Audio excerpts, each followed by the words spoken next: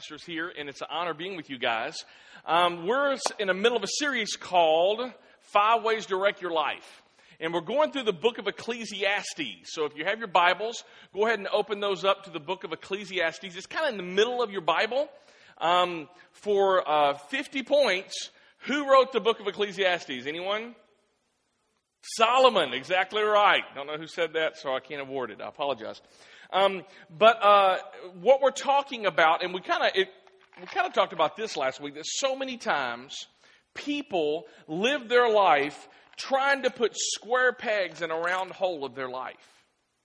They pursue happiness, they pursue pleasure, they pursue success, they pursue relationships, they pursue the next new technology gadget, they pursue the next new shiny wheels. They pursue all this to try to fill that void in their life that only God can fill.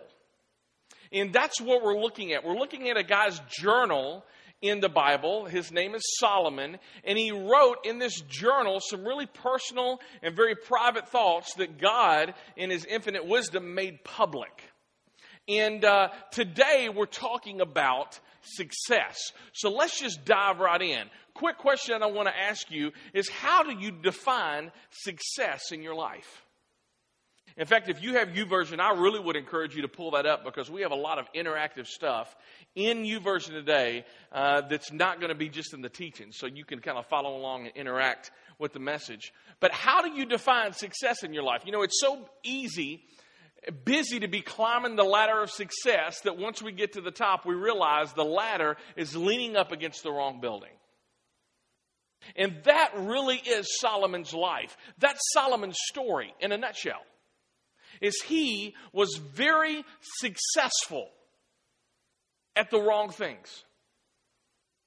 He lived his life, and from the outside looking in, if he was here today, we would all, when he walked in the room, we would just all huddle around him, because he had life by the horns. At least that's the way it looked. He was successful. But as he's writing this journal at the end of his life, he doesn't feel like a success. In fact, he feels like a total failure, because all the people who knew him kind of as acquaintances, they looked at his life on the outside looking in, and they're going, man, that dude's the bomb. He's got it all. He's got it together. He's got the cars. He's got the women. He's got success. He's got the influence. He's the CEO of the multi-million-dollar company. He is it.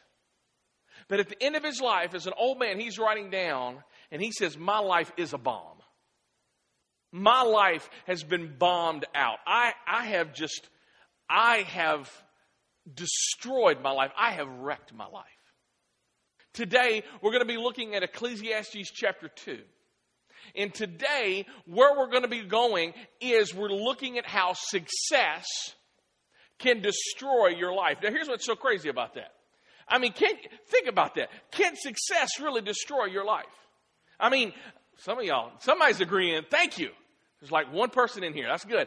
I mean, the thing of it is, all of us, none of us wake up and say, I want to be unsuccessful. Right? If you do, you need to get a job. Right? I mean, you need to some of us, we've been there, but man, none of us wake up and say, I just want to be a failure. We don't do that. So, and success is one of those things that it's not a bad thing. Success is a good thing. It's just a terrible God. Success is a good thing. And God has put us in our life that desire to win, that desire to be successful. And that's a good thing. It's just a terrible God to worship. Ask Solomon. He'll tell you. And here's the thing. I was a youth pastor for 12 years. And I worked with middle school and high school students. And let me tell you one of the things I discovered at being a youth pastor for 12 years is some of the biggest problems I had with youth was with their parents. Let me explain. Y'all sit down. Is one of my jobs as the youth pastor was to try to show them Jesus.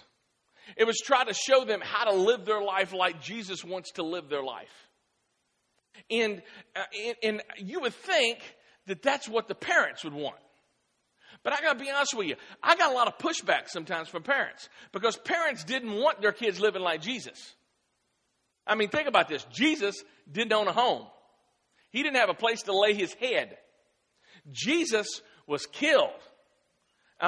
You think about it, as a parent, you don't want your kid to live like Jesus. You want them to be successful, right? You want them to be happy. You want them to live the American dream. I mean, and it's just amazing. I would spend so much time spending time with these kids, and then they would go home, and their parents is just like, you know what? Don't get all crazy about this Jesus stuff. You know, just take a chill a little bit. And the thing that I learned is sometimes the biggest hindrance to living a godly life is the American dream and is success. Because so many times parents, and again, I'm a parent now of 3 boys, a 13-year-old, a 7-year-old, and a 4-year-old. And, you know, I want my kids to be happy. I want my kids to be well-adjusted. I want my kids to grow up. And here's the thing. We want our kids to grow up, our girls to be doctors, our boys to be lawyers. We want them to own their own home. We definitely want them out of our house. Y'all know what I'm saying? We want them to have 2.5 children. I don't know what the 0.5 look like. Maybe they're little people. I don't know. All right? But the thing of it is, that's what we think they should have. But what happens when the American dream runs headlong against what Jesus wants for your life? That is what we're talking about today, because we have to define success. If we define success as the American dream, when you get 50, 60, 40, you're going to realize the American dream can soon turn out to be a nightmare. Because you got bills, you got mortgages, you got all of this stuff, and you've climbed up the wrong ladder of success. And you're real successful at that, but the problem is it's up against the wrong building. That is what we're going to be looking at today. So many times, the success that we want in our life is really, we're settling for mediocre because God wants something a whole lot more for us. Last week, this is what we talked about trying to fill those shapes, and we learned this lesson. That when we pursue the things that don't satisfy, we miss the things that do satisfy. Today, the big idea that we're going to be hitting in a minute, I'm not going to say it yet, it's a big idea that I got to be honest with you, I heard when I was in 6th grade. It was a quote, and it stuck with me. And I still remember where I was at when I read this. And it's how one of those things I've tried living my life and I'm not that great at it yet. Hopefully I'll get better. Hopefully I'm about halfway through my life, maybe a third. I don't know. Let's get crazy. I don't know. All right. I got this is not in my notes, but an insurance man called me, and I had to get blood work for life insurance and all that stuff. So I did all of that to make sure everything was good. My triglycerides were good. My cholesterol was good. My sugar was good.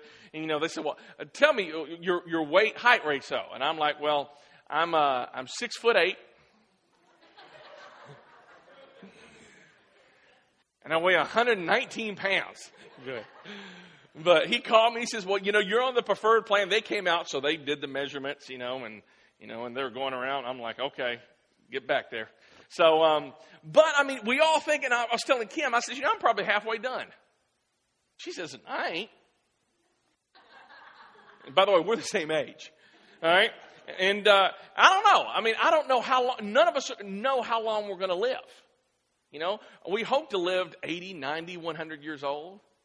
The fact of the matter is, if we don't get started defining what success is in our life and then start pursuing it, then we're going to have lived a lifetime and we're going to be climbing the wrong ladder. Success is not a bad thing, but it's a terrible God. Today, Ecclesiastes chapter 2, starting at verse 17. And let's read what Solomon has to say about success. He says this, so I came to hate life. This dude's really happy. I came to hate life because everything done here under the sun is so troubling. By the way, how many of y'all, that's how you feel 2011 was? Anybody? I'm there. Anybody else? All right. Some of y'all, I need to be around you guys because y'all are happier than I am. Everything is, and here's the Hebrew word we looked at last week, havel, meaningless. It means emptiness, futility, a vapor, which vanishes quickly and leaves nothing behind. It's like popping a soap bubble. Havel, that's what it is. Everything is meaningless, like chasing the wind. I came to hate all of my hard work here on earth, for I must leave to others everything I have earned. And who can tell whether my successors will be wise or foolish? Yet they will control everything I have gained by my skill and hard work under the sun. He says, you know what's going to happen? This is what he says. I've worked all of my life to get hard work to get this nice stuff. And I can't take it with me. And I'm going to give this to my kids. And evidently, he wasn't too excited about his kids. Because he's thinking, these jokers are going to jack everything up. That was his attitude. All right? In fact, he's thinking, at the end of the day, all of this stuff I worked all this time on is going to end up in a yard sale. It's going to be a sticker, quarter. How much is that worth? Quarter. I mean, that's crazy. That we would spend all of our life and we would define success by what stuff is going to end up in a yard sale for a price tag for a quarter. I'm going to keep on reading. How meaningless. So I gave it up in despair, questioning the value of all of my hard work in this world. Some people work wisely with knowledge and skill. Then they must leave the fruit of their efforts to someone who hasn't worked for it. This too is meaningless, a great tragedy. Let me tell you where our big idea is going, and let me tell you the quote that I read when I was in 6th grade that stuck with me, and this is it. That our greatest fear should not be of failing, but of it succeeding at something that doesn't matter. I have no idea who said that. No idea. But I know it's true. You know, the thing that we fear the most is failure. Not being seen as a failure. Not being seen. We want to be seen as successful. But what this is saying, our big idea, is our greatest fear shouldn't be a failing. Our greatest fear should be climbing up the success ladder and realizing that it's leaning up against the wrong building. Our greatest fear should be not of failing, but of it succeeding at something that really doesn't matter. What are you succeeding with? What are you succeeding at? What are you a success at right now? You know, as we look at success, and today we're going to define success. In fact, as homework, I'm going to ask you to define success for yourself. But let me show you 3 ways how success can destroy your life. The first way is this, is by letting success define you. Letting success define you, and that will wreck your life. Heck, if you want to, just let failure define you, and that will wreck your life. You need to know this. You are more than the sum of your failures, and you are more than the addition of your successes. Do you know all of us will be failures at one time or another? Did you know that? Do you know that all of us will be successes at one time or another? It's dumb to allow your self-image, your worth, your identity to be defined by your failures or your successes. You are more than the sum of your successes. In fact, I'm going to say this a lot during this series. That's the reason why we're not called human doings, but we're called human beings. Let me tell you, there's something about, and guys in particular, but I got to be honest with you, with the way we're going in our society, ladies, I think, struggle with this almost now just as much as men. We have a tendency to wrap our self-worth into what we can produce and how much money we can bring home and what title is in the front of the door or what rank is on your chest. Let me tell you, you know how that rank is held on there? By Velcro. You know what that means? It can easily come off. I mean, I see, because we're a military community, we have so many military in our church. What happens when you retire from the military? Because you don't have the 3 stripes up and the 3 stripes down anymore. You can't let that define you. You're just a civilian. You're a civvy, right? And I'm telling you, if you allow this to define you, you're going to be struggling once you get out. Heck, when you get out, when you go to the next job, if you let that define you, you're going to struggle. Because all of us are successes.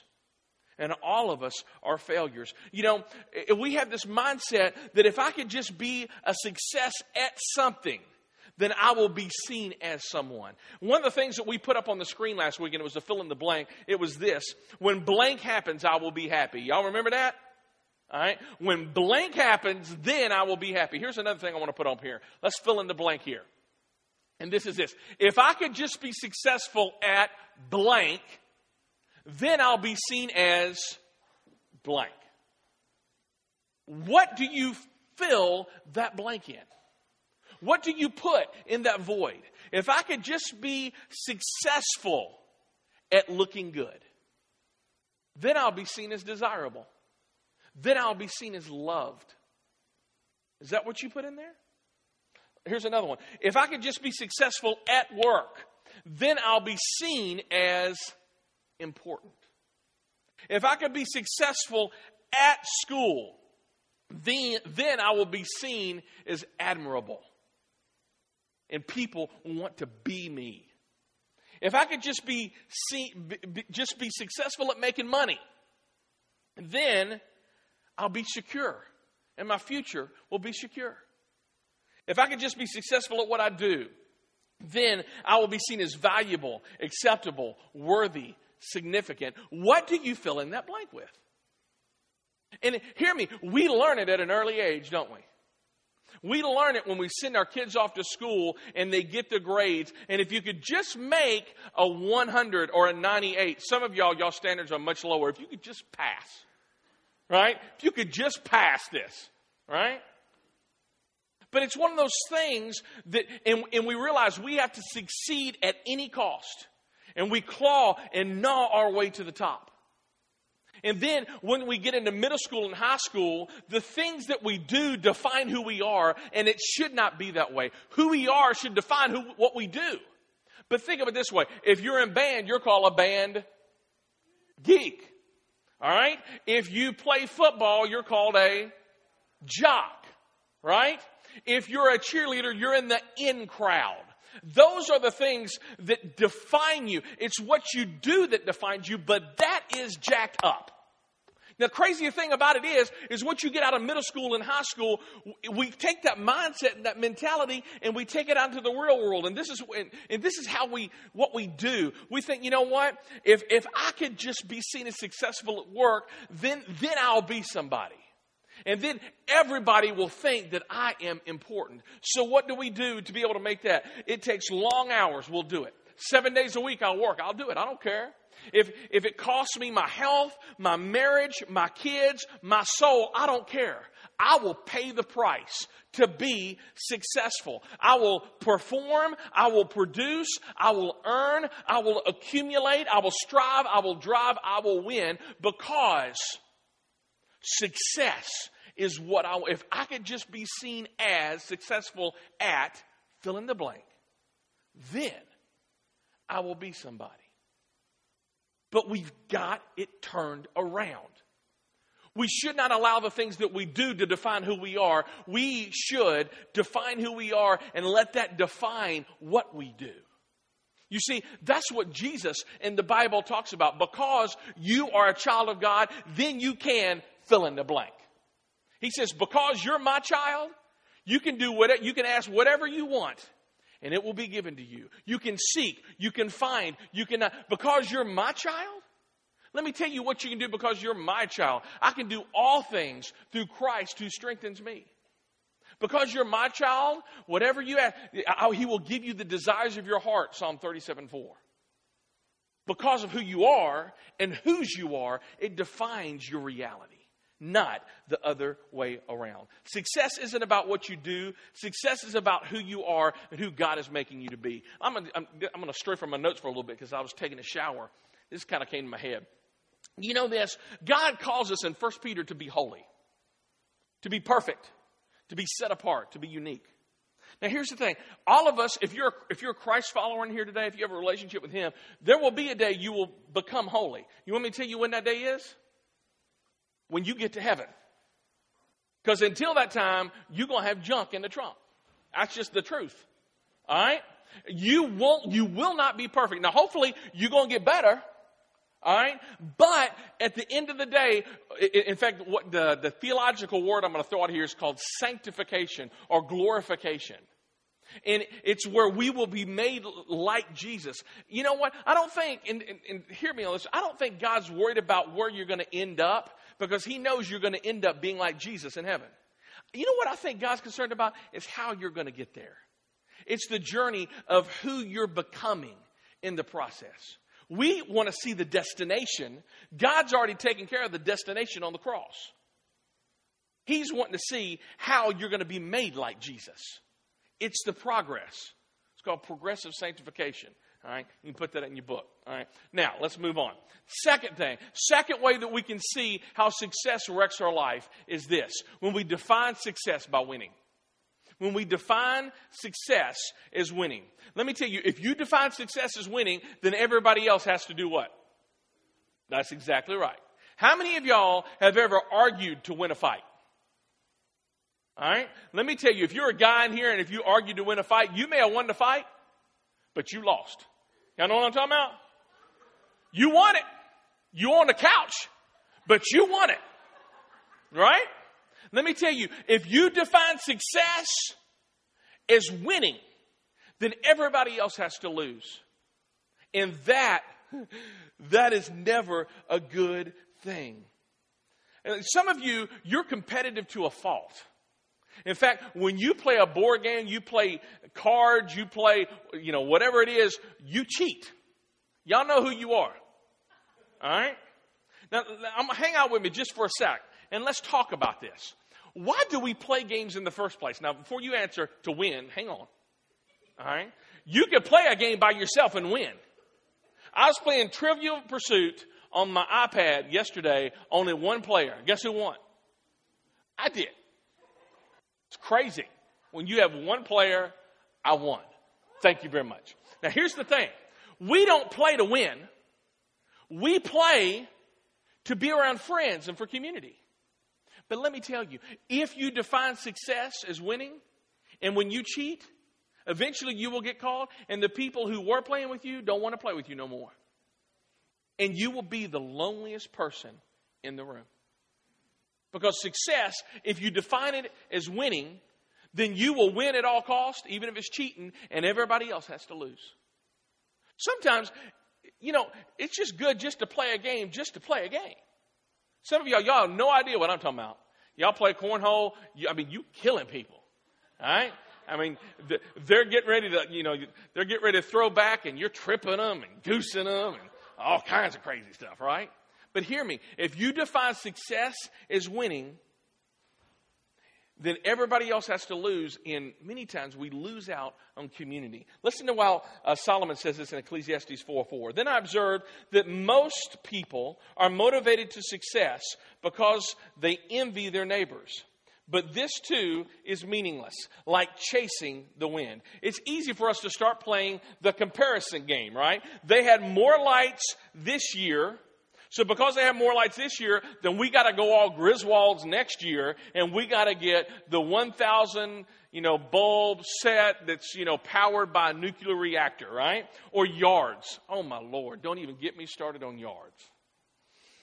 We moved into our current house 3.5 years ago, and when we moved in, the shrubs needed to be cut. We had landscaping.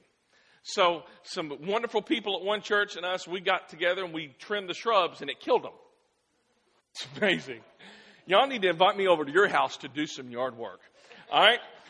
So we ended up pulling up the shrubs, and we have not had any type of stitch of landscaping for over 3 years. And every year around April 15th, when we talk about, whatever money we get back, we're going to put towards the landscaping. We ain't done it yet. But, it's one of those things across the street, I kid you not. It's like living across from the Stepfords. Their yards are crisscrossed, he mows his lawn, like crisscross. And, the shrubbery, there's birds and hummingbirds flying around and rabbits, just kind of playing underneath them. And I feel like I'm in a bad Snow White movie. All right? And at the end of the day, I look over, and we do this, my wife and I do this all the time. Man, one day, we're going to have that. All right? Ain't got a stitch of landscaping. One day, baby. One day. Now, I'm telling you my mess. We all got mess like that, don't we? When somebody else has a newer, shinier, faster set of wheels in their driveway, man, I got to have that. Or tech envy, I got to have that. They got a faster processor, bigger screen, bigger TV. I got last year's model. This year, it's not plasma, it's LED. Right? I want the 3D TV. We get tech envy, and we start comparing, we start looking over our fences and envying, and we start looking over the cubicles and thinking, man, one day, and we start wishing on one day, and we don't live today, and the things that we got we're not happy with. Anybody else struggle with any of this stuff? That's what Solomon's talking about. That's what he's saying. The striving to win is exhausting, isn't it? The striving to keep up. It's exhausting. Pull your hair out. It makes us anxious, insecure. We're looking at people always looking over, wanting more, and not happy with what we got. Listen to what Solomon says in chapter 2, verses 22 and 23. So what do people get in this life for all of their hard work and anxiety? That's a great question. Their days of labor are filled with pain and grief. Even at night, their minds cannot rest. It is all meaningless.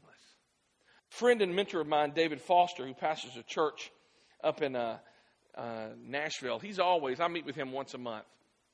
And he always says, Chris, you just need to be. You're always worried about where to take the church next and the next step and getting past the next growth barrier and this and that. And you just need to exist and be happy and live the life that you have now, on the journey that you have now. You know what? He's exactly right. Because all of us, when we let success define us, and when we define success as winning, it can be lonely. And it can lead to a lot of restless nights. Man, listen to this poem. Obnoxious people. People possessed with fame and seeking acclaim and making a name. People that are vain. The ones who climb the ladder, forget others matter, and knock off anyone in their way. People who live for themselves, for their worth, their glory, their status. People striving to reach the elusive top. Whatever that is, they just keep climbing. Living like the world revolves around them, they neglect to see the broken world that surrounds them. Entitlement has bound them. Thoughts of achievement hound them. Pride has found them. People, obnoxious people. I look at people like that who only know how to do and not how to be. I look at people like that and I wonder if they will ever be free. I look at people like that and I see a part of me. The part of me that's striving, the part of me that's climbing, the part of me that lives for me. The blindness to admit my flaws, push forward, dig in my claws, and not be bothered to put up my walls, and all for what? Just a little applause.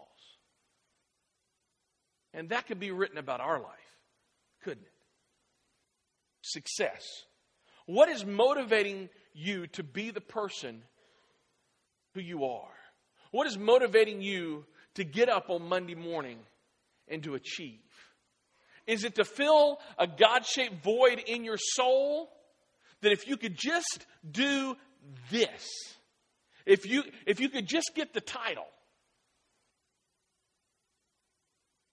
then inside you could get the self-worth. You know, we're reading this book of Ecclesiastes because Solomon at the end of his life was very successful on the outside, but on the inside, he was broken, he was lonely, and he didn't like the man he was becoming. And that leads us to our third point. We can let success ruin us by letting success spoiling our character. Spoiling our character. What is character? Character is who you are when nobody's looking. Character is who you are when nobody's looking. Character is what you do in the dark, who you are really. One of my mentors in seminary, Chuck Swindoll, said this at my graduation for my master's. He says this: character integrity is the most important part of a pastor. And I would add, it's the most important part of any person. Character and integrity, they're the only thing that cannot be taken away from you. Character and integrity, that's laid down willingly and given away during a fleeting temptation. Let me tell you, the only thing that you are, you mean your mama or daddy probably told you, is who you are, is your word. That's true.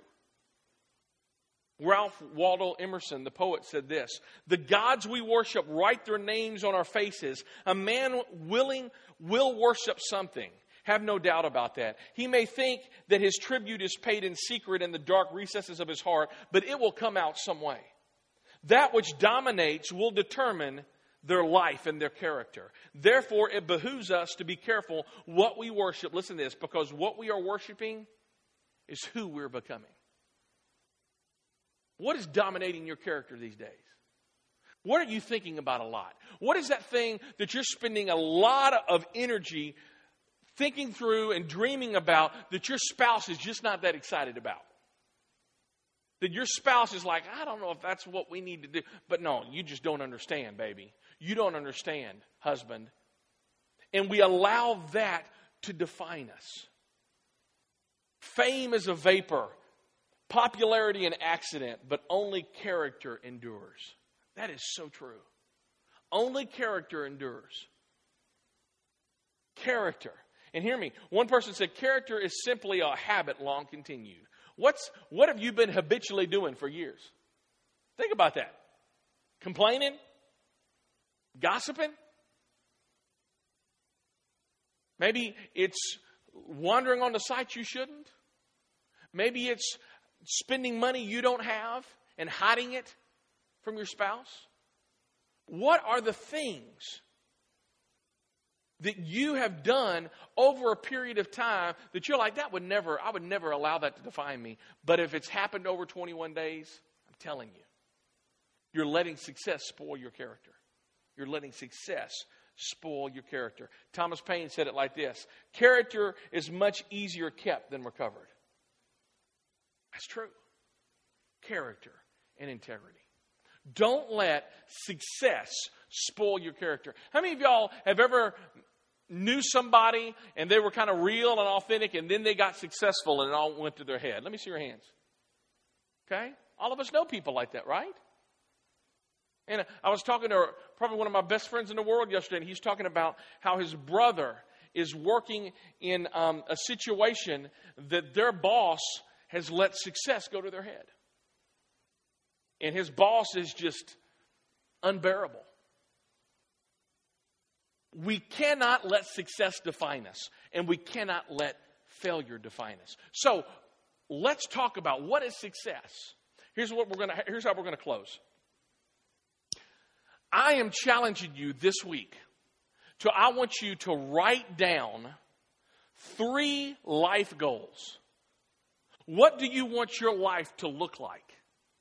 If you die at 50, 60, 70, 90, 30, I don't know. What do you want to define your life? These 3 statements. What do you want these 3 statements to look like?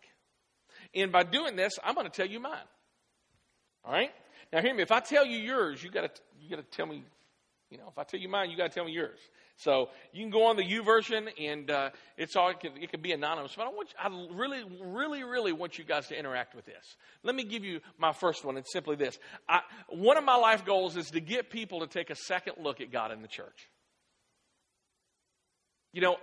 I grew up here in Clarksville. I grew up in church. And friends of mine, we were talking last night, and how the church I grew up in, and it's a godly church. I love the church. But it seems like the churches that you grew up in, maybe in the 50s, 60s, 70s, 80s, were a lot different than one church. And I remember going to Sunday night and thinking, man, I wish Sunday mornings could be like Sunday nights. A little bit looser. You know what I mean? I could wear jeans on Sunday nights, but if you wore jeans on Sunday mornings, you weren't respecting Jesus. All right? I'm like, where's that in the Bible? It's not, but that's, you know. I remember when the first African American visited the church that I went to, and it just caused a stink. I got to be honest with you, that just ticked me off. And I remember being in middle school and high school saying, you know what, if I'm ever in a church when I'm older, I felt like God was calling me into ministry then. I says, I want our church, I want everybody to be accepted.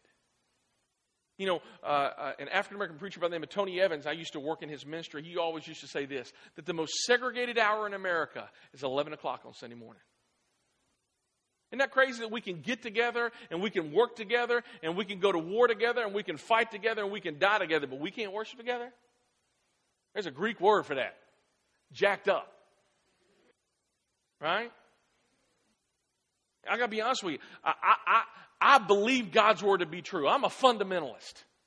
And that's a 4-letter word in these days. But my goal is to put the fun back in the fundamentalist. Why can't we laugh? Why can't we trust God and have faith in God and still have a good time while doing it? I believe, and John Piper said it this way, that God is most glorified when we find our pleasure in Him. And that's what I believe life is about. So one of my life goals, and to be honest with you, it's why we started one church. 88% of people don't go to church anywhere here in this town. And the reason why they don't go to church is they're like, man, it's going to be boring. You just name it. So we said, you know what? Let's take those preconceived notions and let's turn them on their head. All right? So that's one of my life goals. Let me give you another one. To live a life that makes a difference for other people. You know, I remember when I went into college literally my first year of college, I immediately started teaching Sunday school. That's how I rebelled. I know I'm a little crazy like that. Started teaching 6th grade boys Sunday school class. Almost caused me to drink. Man, I got to be honest with you. Some of those boys still contact me. And they say, man, you just don't know the difference. And hear me, I'm not saying this to say I'm all that. I'm not. But let me tell you, when you choose to focus on, to draw the target first and then shoot, you will hit it. My boy, Walt, and I, we had a compound bow yesterday. And we were shooting targets. And it's amazing, when you have a target and you aim at it, you may not hit the bullseye, but you pretty much hit the target every time. It's crazy like that. But if you don't have a target, you'll never hit it.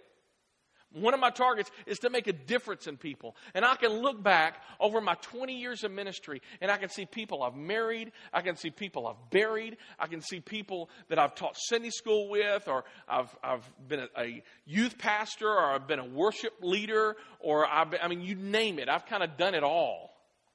And I've seen people's lives change, and I can look back, and I got to be honest with you, there's some days I wake up and I'm like, man, I'm just a big fat failure. And when Satan starts attacking me, it's like God brings people to my mind. I'm like, you know, I remember when Courtney Weiland was in 10th grade. I remember when I was her Sunday school teacher. I remember talking to her about peer pressure. I remember talking to Jessica Wickham and us sitting down and talking about the struggles she was having. I remember talking to Evan Radish when he was in 6th grade. And I could go through all of these names who still live here in Clarksville. Their last names have changed. They're women. But they're still here. But being not all of their story, but just being a small link in their story. That's cool. My last one, my last life goal is this. My desire is for the people who know me best to love me most. One of my mentors in seminary, Howard Hendricks, used to say this. He says, it's easy to impress people from a distance, but you can only impact them up close.